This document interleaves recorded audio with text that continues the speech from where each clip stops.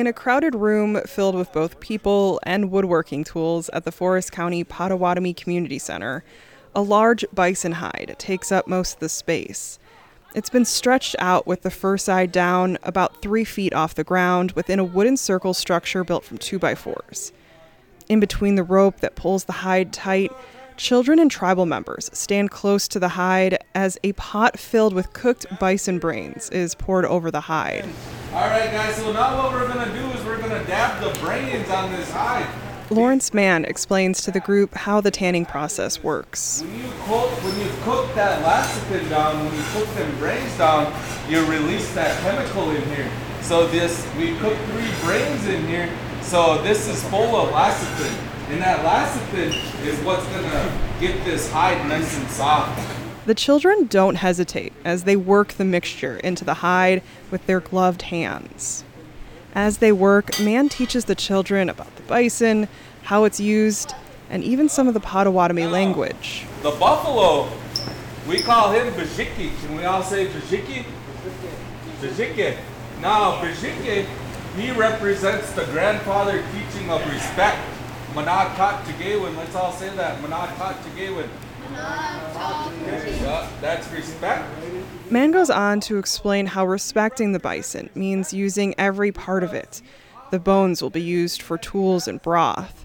The hide will go up as a display in the building after it's painted with a constellation. The tendons can be turned into sinew for sewing.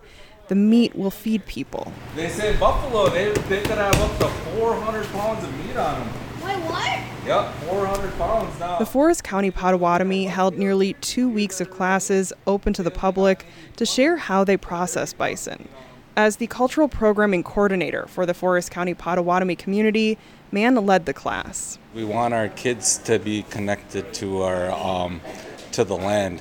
And our farm, we have buffalo bison out there, and we wanted our children to experience everything that our ancestors experienced when they would harvest the bison in this area. Wild bison haven't been found in Wisconsin since the 1830s. The Potawatomi Farm started cultivating a herd in 2018, which has led to this class being possible. When the buffalo came back here, it was like we were bringing a part of our tradition back. Mann admits it's not the same as having wild ones roam again, but he'll take it. That's the closest we can get to restoring them in our areas, bringing them to our farms. But to have them here for our children to see it, to see it, feel it, smell it, hear it, to have all of their senses around there, to bring them out there, that's amazing to be able to do that with them. Because I didn't have that experience growing up to be able to go out there with a buffalo and harvest it and take all the meat and process it and then tan the hide. I never, and this is one of my, few times in my life I got to do this. The Forest County Potawatomi Community brought in Mary Moose from Canada to help carry on the tradition. She grew up processing everything from moose to muskrats. We all have to learn to do this and then continue doing it, because we lost lots of our traditional way. Yeah, so there's lots of things that we lost. So I'm just trying to bring back the things that we lost. Moose hopes this experience will stick with the kids and hopes they'll continue to learn traditions like this. Yeah, it makes me happy in my heart to see small kids doing that, so they could remember. They could remember when they get older that they did this. Mann wants to see these traditions live on as well.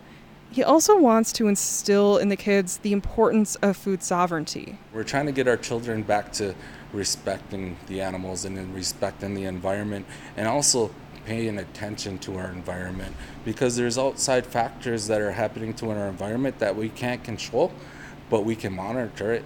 If we can just keep a barometer on our environment, we can make sure that our people stay healthy and that our communities stay healthy. Part of keeping the community healthy also means keeping it drug-free.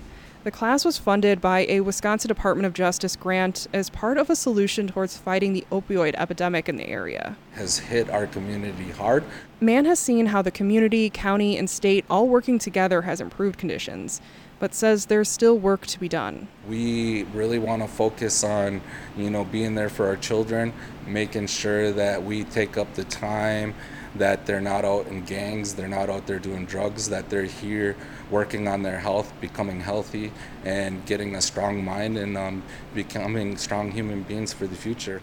A future that now includes a piece of the past and traditions that can last them a lifetime. In about 20 years, you're going to talk about how you made this hide. This hide will still be hanging up around here somewhere in 20 years. For WXPR's We Live Up Here, I'm Katie Thorson in Forest County.